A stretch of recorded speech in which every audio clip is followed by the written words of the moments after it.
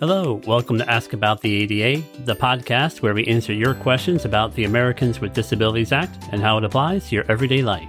I'm Joe Zeski, the Program Manager at the Northeast ADA, and thank you for joining us today. This is part 2 of a short series of podcasts based on a webinar that was delivered May 31st, 2023. The webinar was the transition from K-12 to the post-secondary environment. It focused on students with disabilities and the changing rights and responsibilities that those students have as they move from high school to the college world. Today's section of the webinar begins with a short review of the laws that apply in the college environment and then moves into a conversation about accommodations. When can accommodations be requested and how should they be requested? It will also talk about some tips to keep in mind to help make asking for reasonable accommodations successful. With that being said, let's listen to this section of the webinar.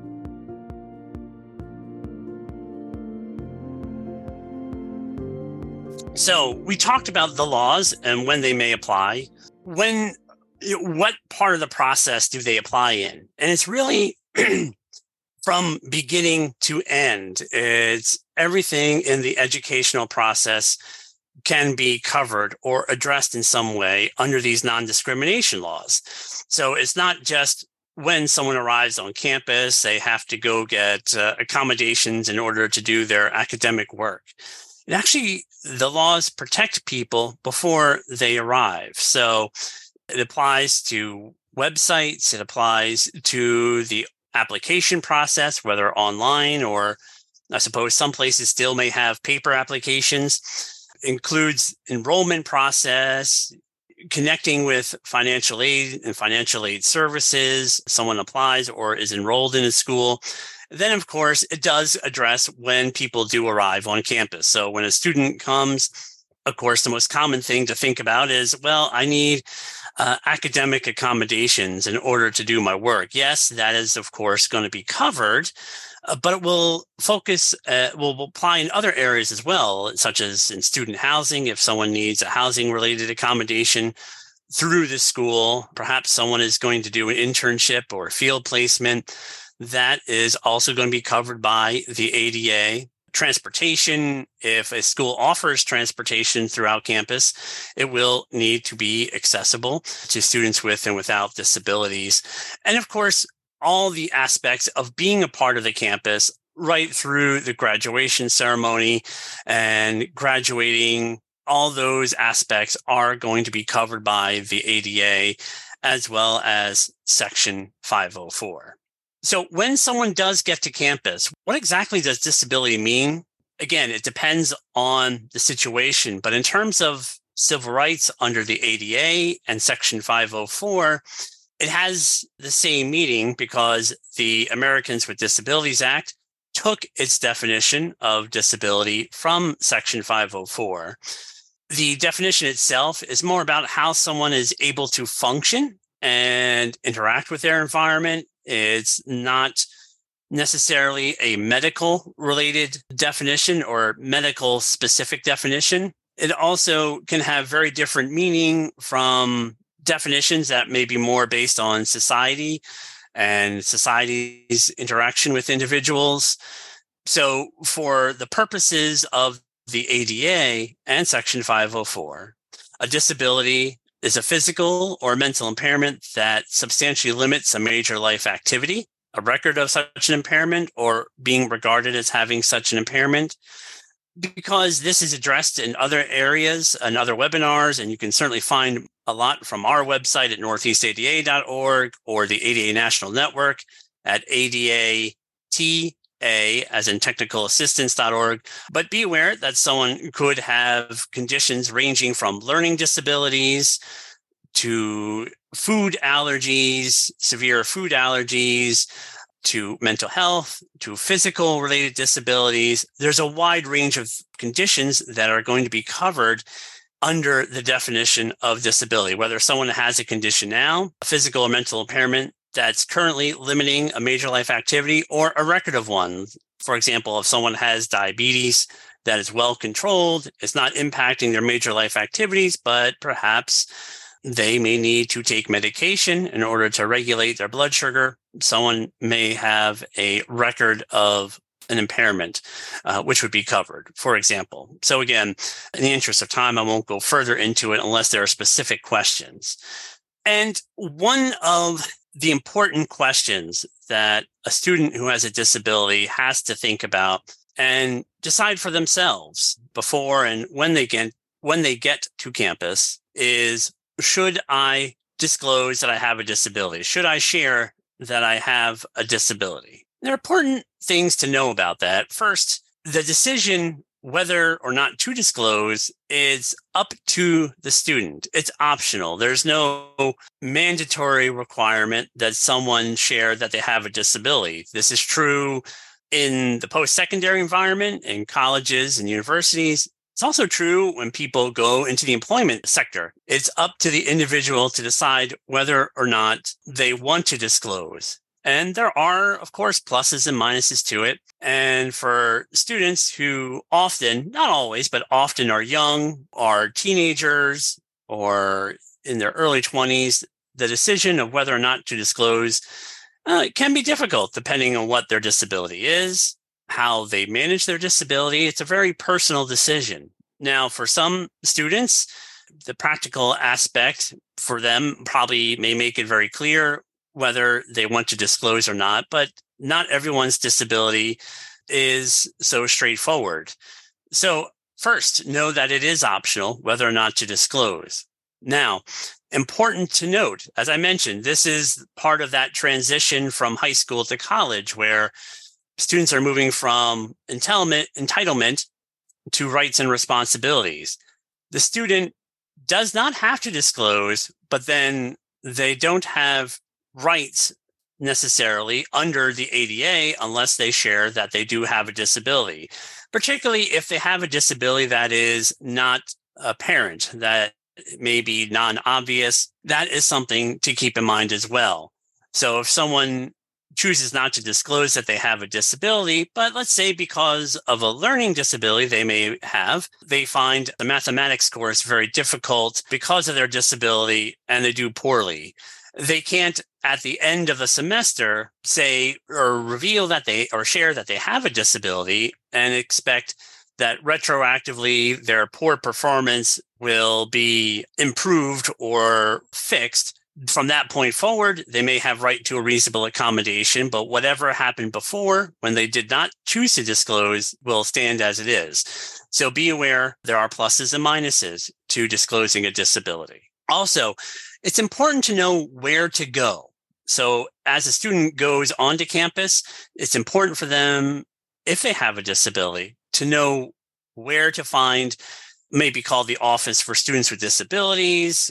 There are other names, but essentially the function of this office is to ensure that students who do have disabilities receive accommodations that they need for success in their college and university careers. It's important to know the right place to go because disclosing to a professor or to a faculty member is likely not going to be the right path to go, because professors, faculty members are not going to be experts in disability and what disability-related needs are or what laws are or what students' rights are. There are, of course, some very good professors who will try to work with a student.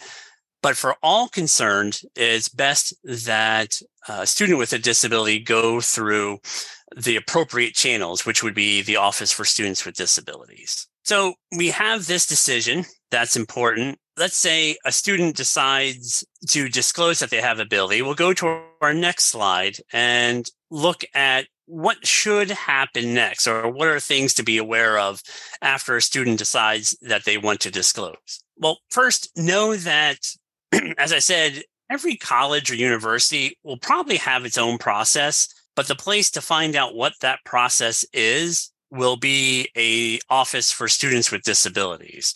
That office will be able to begin getting the student with a disability set up so that accommodations could be considered. The student can be evaluated, what their needs are, and what types of accommodations are going to be appropriate. That information about where to find this office should be readily available through the website of a college or university. The information should not be difficult to find. That is the intent of the law. So hopefully process or that office will be easy to locate.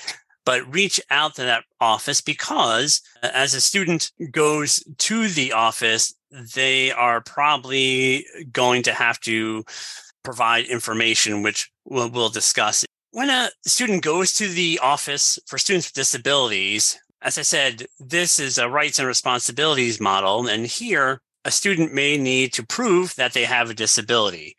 There are times where someone's disability may be obvious. Perhaps someone uses a white cane because they are blind, or perhaps someone uses a wheelchair because they have some sort of physical related disability. It's more obvious, and so proof of disability probably will be relatively simple. However, let's say someone has a non-obvious or hidden disability, as it sometimes is called. For example, let's say someone has dyslexia, or perhaps someone has a learning disability, like I mentioned earlier, or perhaps they have some other type of disability that, again, is not going to be obvious. There can be paperwork involved, and this is where it can be helpful for students to know themselves and where they can go to get information. There are times when a simple diagnosis from a medical provider or professional may not be enough. And in those cases, an office for students with disabilities, in order to verify that someone has a disability, might look for different types of documentation that someone has a disability, perhaps a formal assessment, which particularly can be difficult in terms of learning disabilities. When someone is transitioning in high school and knows that they're going to college, it's probably good to get any formal assessments that you can as a person with disability done while you're in the high school setting. And there's financial tools to help support covering the cost of the assessments. Once someone is out of the high school environment, the cost of testing often will fall upon the person, the individual. And of course, some of the assessments that are out there for different types of disabilities are very expensive. And so any that can be done near to graduation, where this high school may be able to cover the expense, would be wise. Other things that a office for students with disabilities might look for or might request is other medical data or information, some observations. Having passed Section 504 plans from high school may be helpful, or past IEPs. A college or university is not required to follow Section 504 plans from high school or IEPs. However, they can be good guideposts. They could be good indicators of what has previously been helpful or successful for a student with a disability. So again, there's no requirement that colleges and universities follow these plans created during high school, but they can be valuable tools in helping to figure out what might be appropriate. So there are all types of information that an office for a student with disabilities might require to prove someone's disability.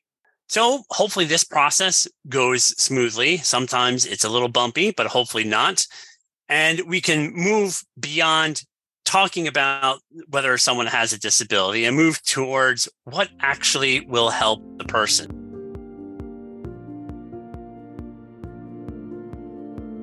And that's it for today's episode. Thank you for listening, and join us next episode when we will conclude the webinar and we'll be discussing more about accommodations, what are appropriate accommodations, and what happens when the student and the institution disagree about that. Meanwhile, always feel free to visit us at northeastada.org if you have questions. You can also call us at 1-800-949-4232. And thank you, as always, to our student producer, Will Warren, as well as to Peter Quinn of the Yang Tan Institute's media team for helping to polish up these episodes. And thank you all for listening, and we hope you'll continue to be a part of the conversation.